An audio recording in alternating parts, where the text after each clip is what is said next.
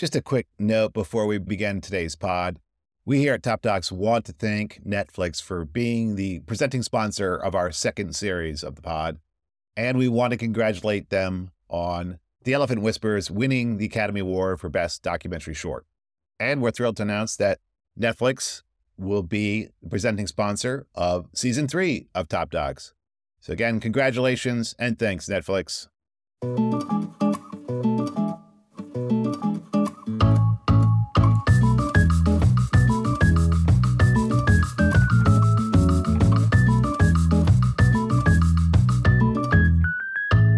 It's really a portrait of the loss of home as experienced by 3 generations of Iranian American women. And so myself and my mother Mitra and my grandmother Bechet, each navigating our relationship to Iran and, most importantly and relatedly, to each other.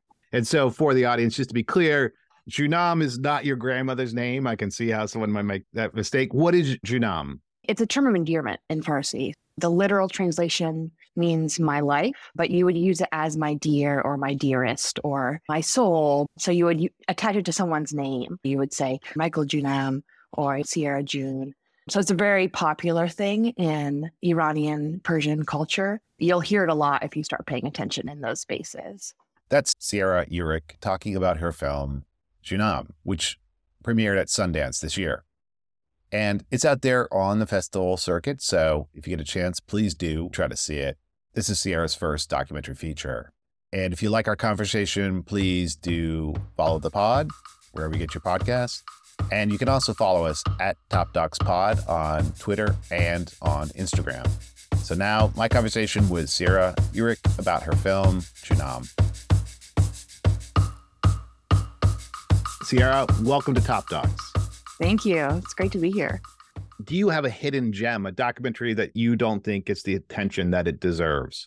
The reason that I started working with my producer, Keith Wilson, is because his previous film was another personal film by a filmmaker named Reed Davenport called I Didn't See You There, about his experience being a disabled person and feeling watched but not seen.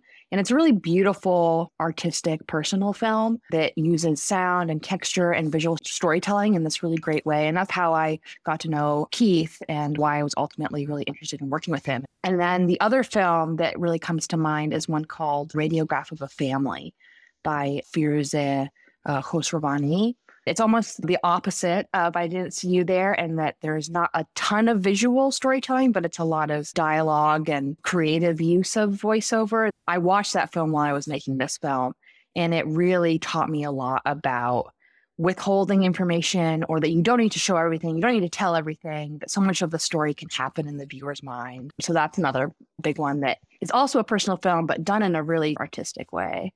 So for the audience, we have had both Reed and Firuze on the pod. Oh, great. I recommend both of these films. Reed's just a fun guy, too. And Firuze is really interesting. It is a really fascinating documentary. I recommend both highly. So we love to talk about openings. And this film is a film that in some ways eschews kind of typical narrative, or plays with it at least. But we open on a snowy landscape and we hear this disembodied voice say, "It's not here," which I think alerts us to the themes of presence and where we are. And then that's translated into a language that we'll discover is Farsi. You seem to be in a very rural setup. It's even more rural than I think the family home that we see later. And you're in the kitchen and you're listening to the program. And it's a bit comic because the narrator is very much insisting that you say, "I am an American," with emphasis. And I think this sets up some of the themes of your film, right? The literal and figurative distance between where you are and where you'd like to be. That's a great explanation of the opening. Yeah, the intention was to really land you in place, because so much of the film is about place and land and longing and distance and disconnection. And so that was really our goal. And in creating that opening is land you in where we are and remind you of where we're not. Land you in who I am and remind you of who I'm not. And of course, humor is such a big part of the film. And so when I was editing with Maya, a supervising editor, we really wanted the opening to feel like you're almost like landing in a rom-com opening, or you're landing in a meet the character that's really engaging and fun. And since this is a non-linear film, I'm going to often in these interviews, we walk through the film kind of linearly in order. I'm not going to do that today. The film invites us to think about this differently. So I'm going to jump right to the very end. So the very Great. last shot of the film, we're in a kitchen again, right? And we do hear these off-camera voices again. This time your mom seemingly behind the camera and your grandmother in another room elsewhere. And it's both it's a dramatic and a comic moment all at the same time. But I think the crucial thing is you're not alone at that moment. Yeah, exactly. I mean, I think so much about this film is about like who has the right to tell what story and how one curates themselves or their identities or their appearance to either pass on a history or to protect themselves or their family or to shield themselves from judgment, whether that be from the judgment of a authoritarian regime or from outsiders or your family. And so that last scene is this explosive moment between me and my mom, really battling it out about who can tell what, who can see what we're allowing the world to see in our lives and whatnot. And then my grandmother sort of surprisingly enters the scene off camera, and it becomes about the dynamics between the three of us and the tension of who gets to control what and the frustration of a mother-daughter relationship. But ultimately, that's life, that's family. We always returning to each other at the end. Yeah, absolutely. And we're going to talk much more about this, but I'm going to talk about everything else before we get there. So let's talk about locales. As you said, locales are super crucial here. And in this way, you explore these different places, Vermont, Iran, your grandmother's apartment in Massachusetts. It's often through, I think, some interesting techniques like hard cuts and matching shots. You explore this right away. Like at the beginning, we go from you walking out down the road in this very rural area in Vermont, and then it goes to a nice hard cut or really matching shot of you walking down the hallway to your grandmother's apartment. I thought there was some sort of symmetry happening there. Yeah, exactly. I mean, that's really how we were approaching the edit the entire time, of having that visual storytelling or that visual continuity. And so maybe we're not telling you exactly where I am in this snowy landscape or even where this cabin is or whose house it is or do I live there, do I not? But that's not really important. What's important is that I'm setting out on this journey or I'm heeding the call of my mother. And so it's that visual continuity of entering into the void, into the abyss and landing in my grandmother's home. And that's really how we were like thinking about the arc the entire time, the storytelling and any sort of like sense of, linearity is more of a visual linearity than time and place. Yeah, absolutely. Like we said, the other one is kind of the hard cut. I'll give you an example where there's photos of your mother as a young woman in Iran, set to this great soundtrack of a 60s Persian kind of psychedelic rock band whose name, thank you, Shazam, but I will not attempt today. And then there's a very hard cut to what seems to be a 4th of July parade in Vermont.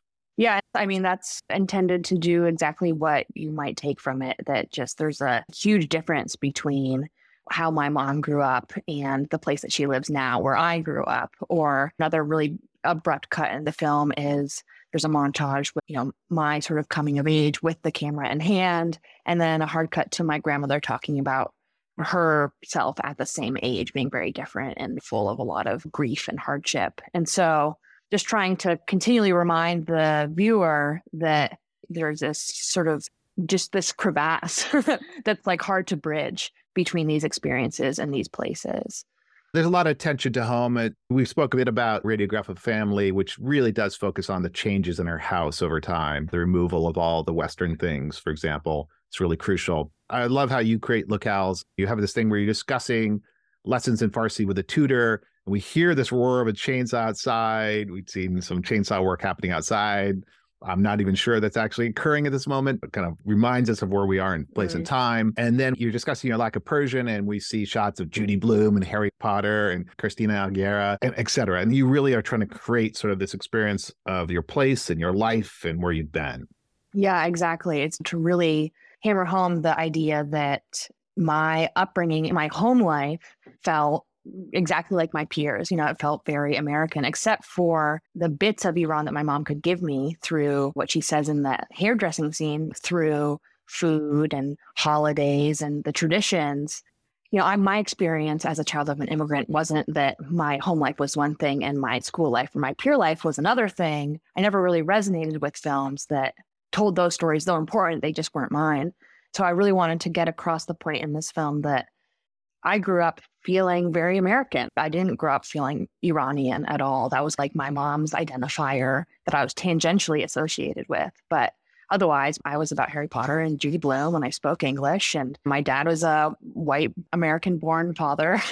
And so it was not a personal identifier for me, which is what I'm really trying to access in the film, trying to make it feel like I can belong to this identity as well.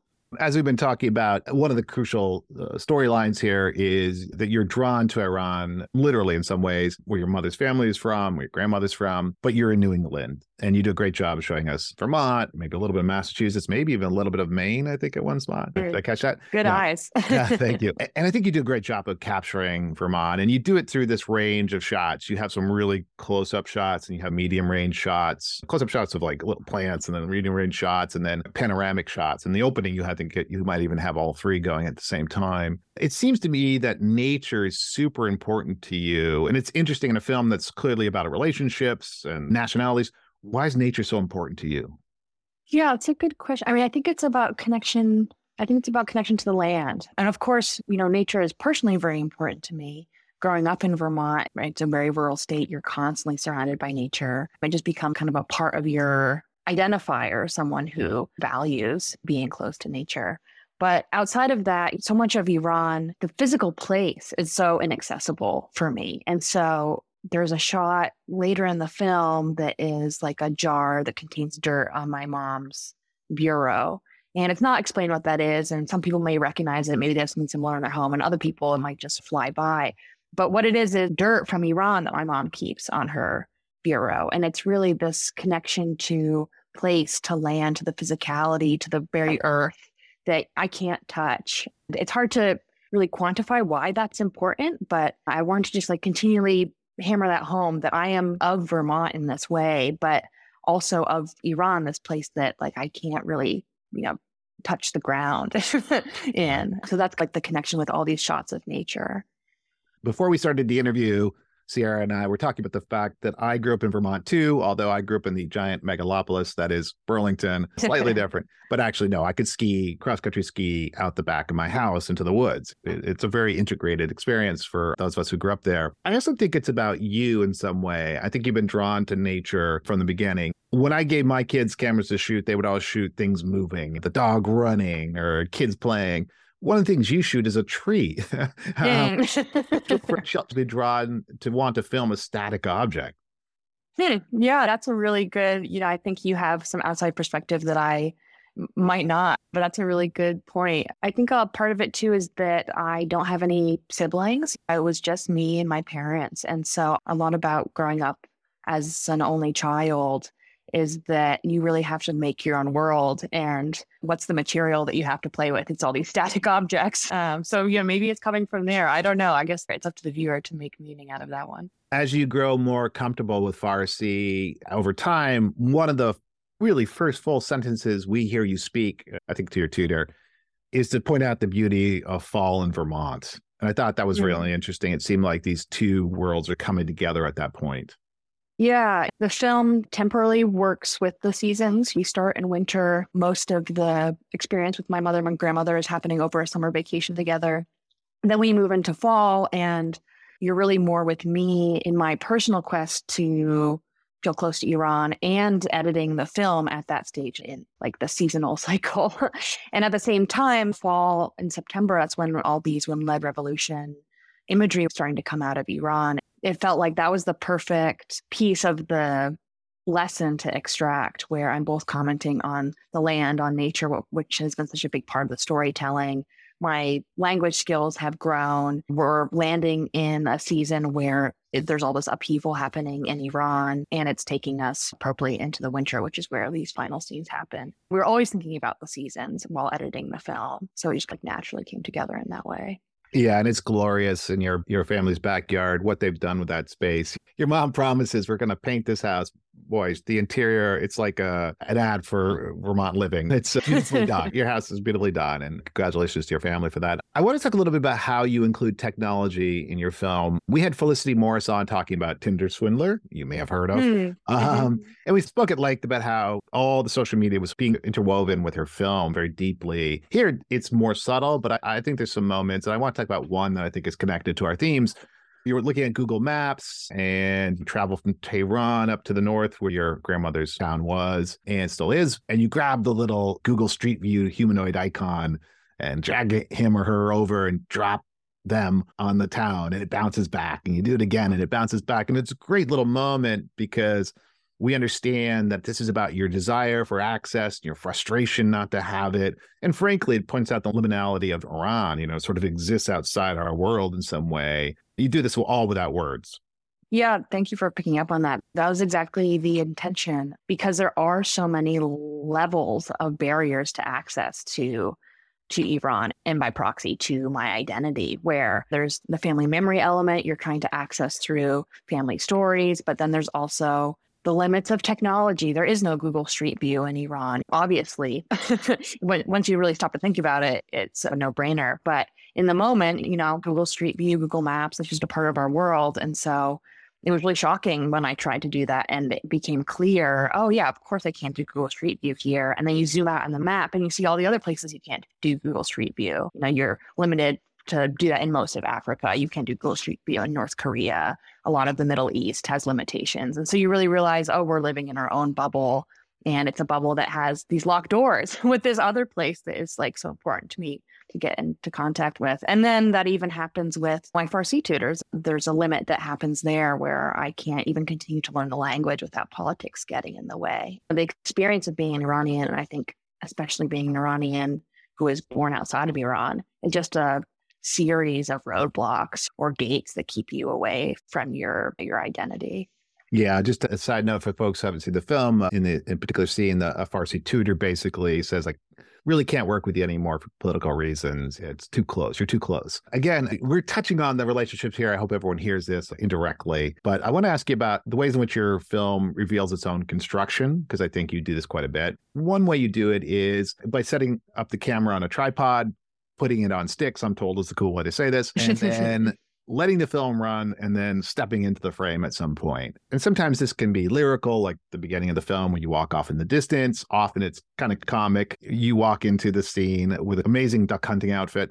I want to understand, what is your purpose? We talked to Kirsten Johnson about why she does this and how important it is for her politically to reveal the social construction of filmmaking. For you, why do you want to do that? What does it mean to you? Yeah, I think a lot of that was discovered in the edit. Of course, these are all things that I shot, so I could have chosen not to turn the camera on. But I think I had a sense that things were always happening in front of the camera that I was not privy to because there was a language barrier. And so a lot of times I let things run knowing that I wasn't catching all of it, but that there would be some things that I would find out later that were happening as just another added element that I had no idea about in the moment. And so when we got the translations back, a lot of those moments that are about the filmmaking process just really revealed this dynamic between my mom and grandmother and myself that I had no idea about. They're talking about me behind the camera. I'm fiddling with the technology. It was hilarious to get those subtitles back and realize, oh my God, they're making fun of me this whole time. And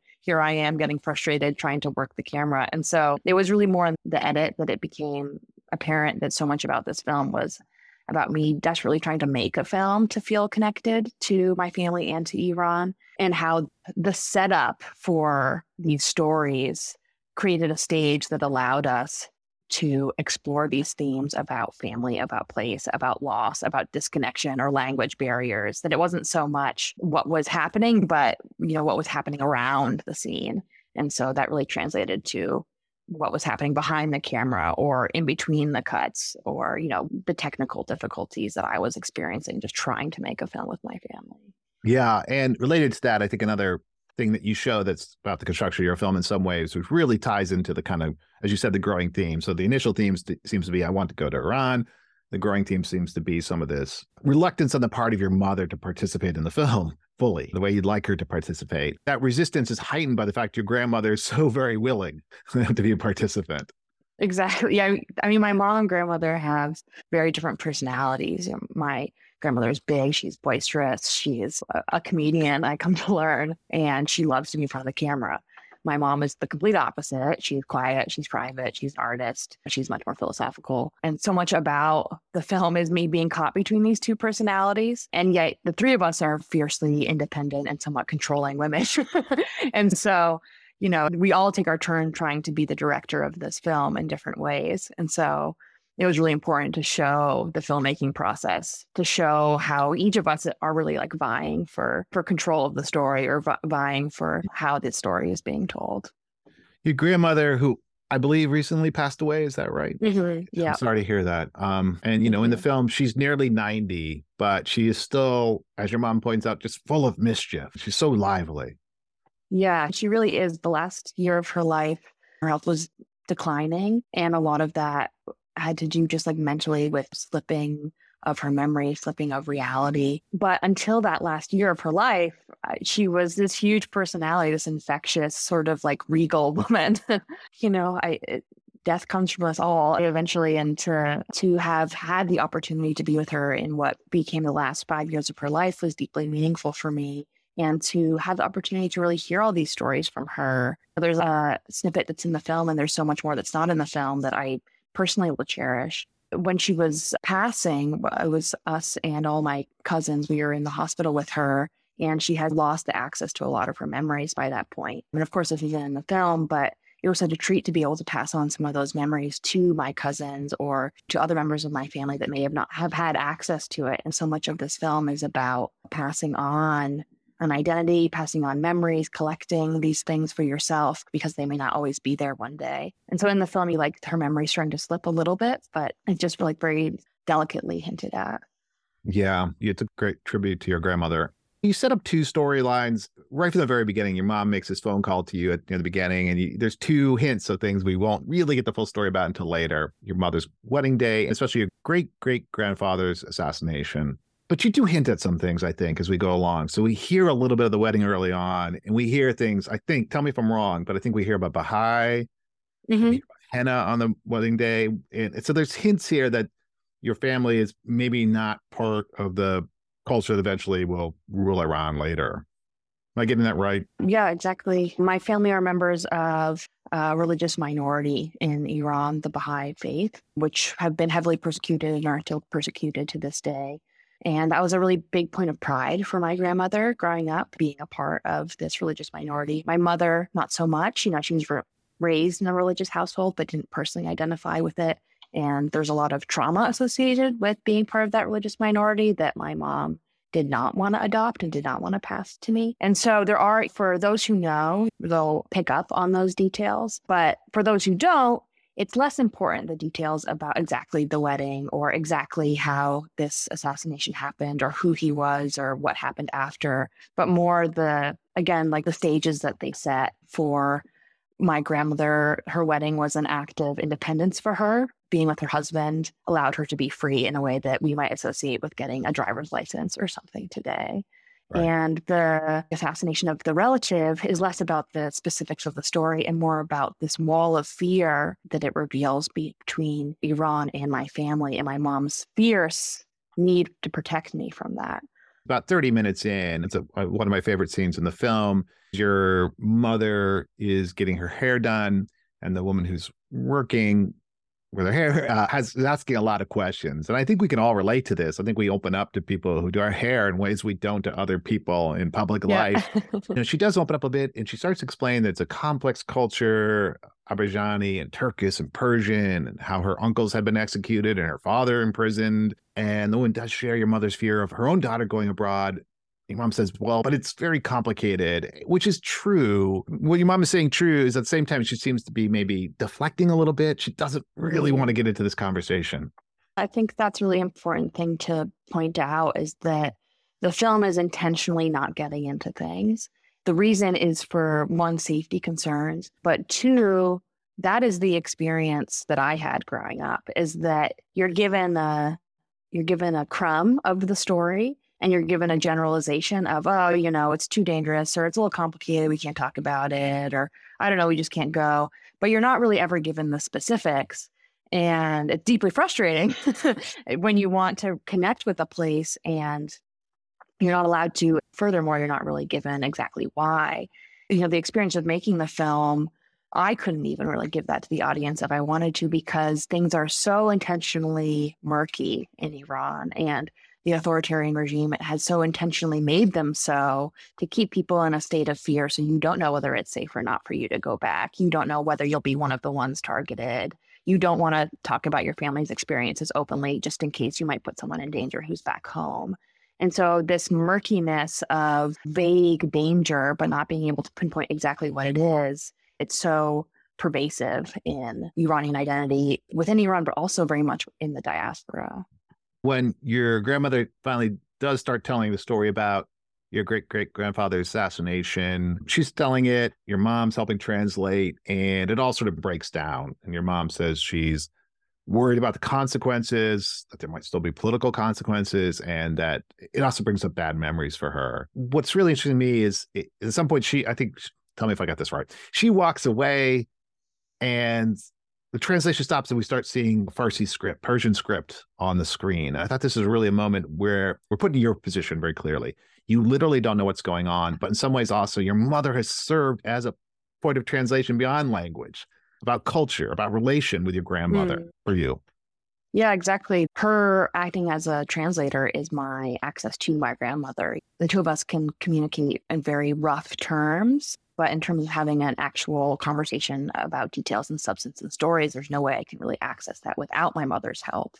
And so exactly like you said, I wanted the audience to experience that too, that when my mother quits, your access is cut off as well as an audience member to know what's being said in the same way that my access is cut off, that I know she's speaking. It's about this topic that I'm fiercely interested in. I want to know how the story ends, but my mother has left. And the only things that we can really communicate in are these very basic terms. And so that was really the goal in trying to give the audience the experience of wanting to know, but not being able to. Another way you communicate between each other and just more generally is through art, right? Your filmmaking, your mother's drawing and painting. And for your grandmother, it seems to be singing, song. And it seems to be a way of dealing with the joy, but also the pain of your lives.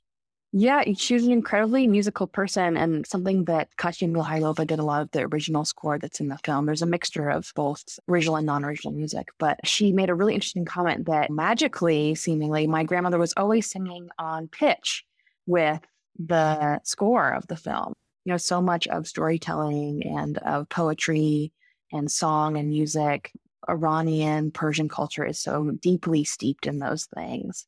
And even the way of praying for my grandmother is really in this lyrical sort of musicality. And so that was something I really wanted to employ in the film, that maybe you're not getting exactly the story, but you know how the story ends through the lyrics and the music. And we see, as we look back, there's a great deal of photographs and footage, and in some cases, drawings and paintings from your mother.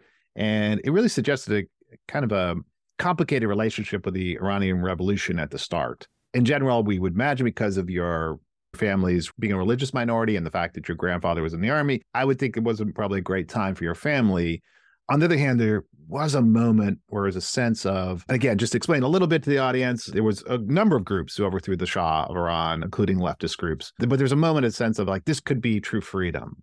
Yeah, my mom was there up until right after the Shah fled. And so she didn't see what came for Iran after, when the Islamic regime came to power. But it was this sense of, we are overthrowing the Shah, who is a puppet of the West, who isn't the best fit for our country. And they were fighting for a democracy in the same way that we're seeing Iranians fight for democracy back then.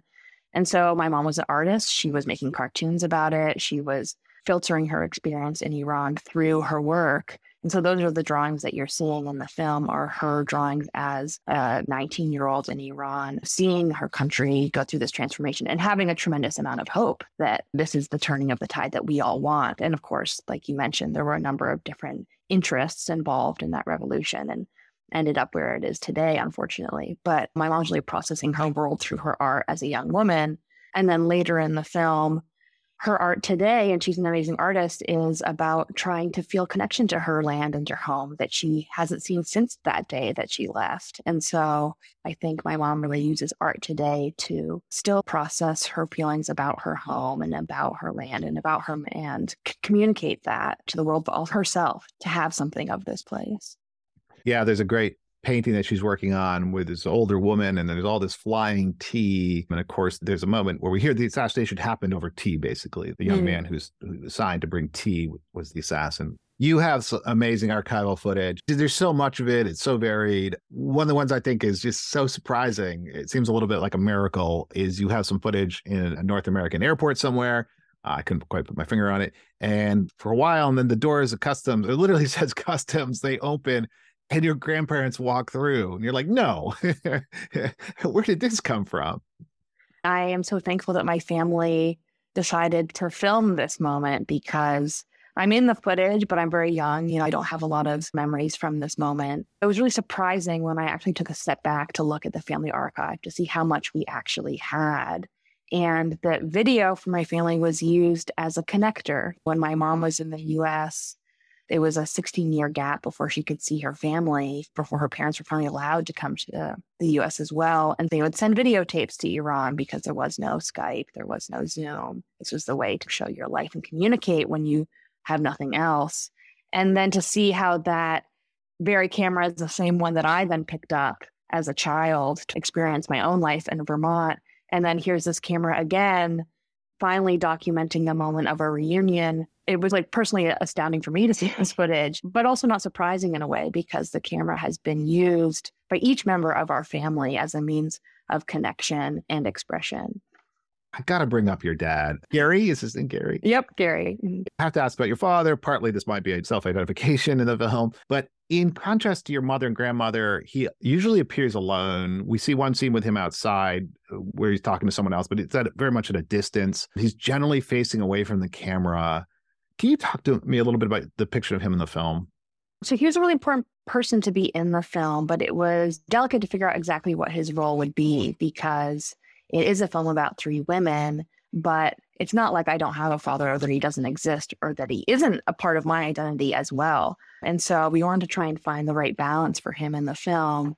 And his depiction is really true to who he is. He's sort of a quiet guy. He's supportive and he's in the background the whole time, but he's there and our relationship is very easeful. The times that you see me with him, he's offering me a beer in the barn or I'm out hunting with him and it's kind of a comical scene. And so that was, again, to give you a little bit of this contrast of this relationship with my mother that is so beautiful and complex and layered, but also very fraught because of the limitations of what she can give me and my frustrations with that. And then that of my father, which is really my, quote unquote, I struggle with this because my mother is American too. She's a citizen. And to say my father's American, but my mother is not is a little bit problematic.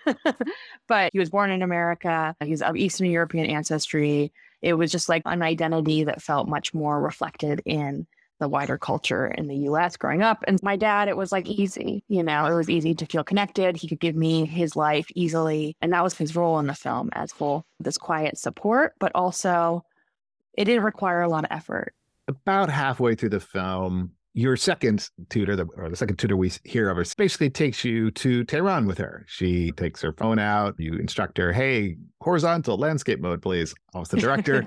She shoots these scenes, and it's really interesting. You seem delighted at first, but the music is hinting that the emotions that you're experiencing might be more complex. Yeah, that was the first time that I really saw Iran that wasn't through a family photo, wasn't through maybe a YouTube video mediated with music and titles. It was really the closest that I could have to a direct experience with Iran. It was live. She was pointing things out. I was hearing people on the street. It was like, if I talk loud enough, will they hear me through the phone? It was the sense of, wow, I'm really there in the only way that I can be. And yet I'm experiencing it through a phone. It's still mediated. It's through a Farsi tutor and not my mother. And it was like this so close and yet so far experience for me of, just really deep longing of really wanting to be there, wanting to be able to go, wanting to be there with my family, have my family show me this place. And so it was a really complex emotion for me, just so beautiful to see, but so sad at the same time. What's up next for you? Yeah, that's a good question. I've got a couple ideas bubbling that are complete departures that I don't want to talk about too publicly. But if anyone knows anyone at ABC in the reality TV department, have them contact me. I'll give you that as a little hint. So in the spirit of the film, I'm not going to ask a big, summative, conclusive question. It just doesn't seem right. Instead, I'm just going to thank you for this profound film that really shows us, amongst many other things, the incredibly complex and sometimes even confounding forms that love can take. So thank you for that. And thank you for being here. Yeah, thank you so much for having me. It's so nice to be able to talk through these things and get into the finer metaphors and details of the film.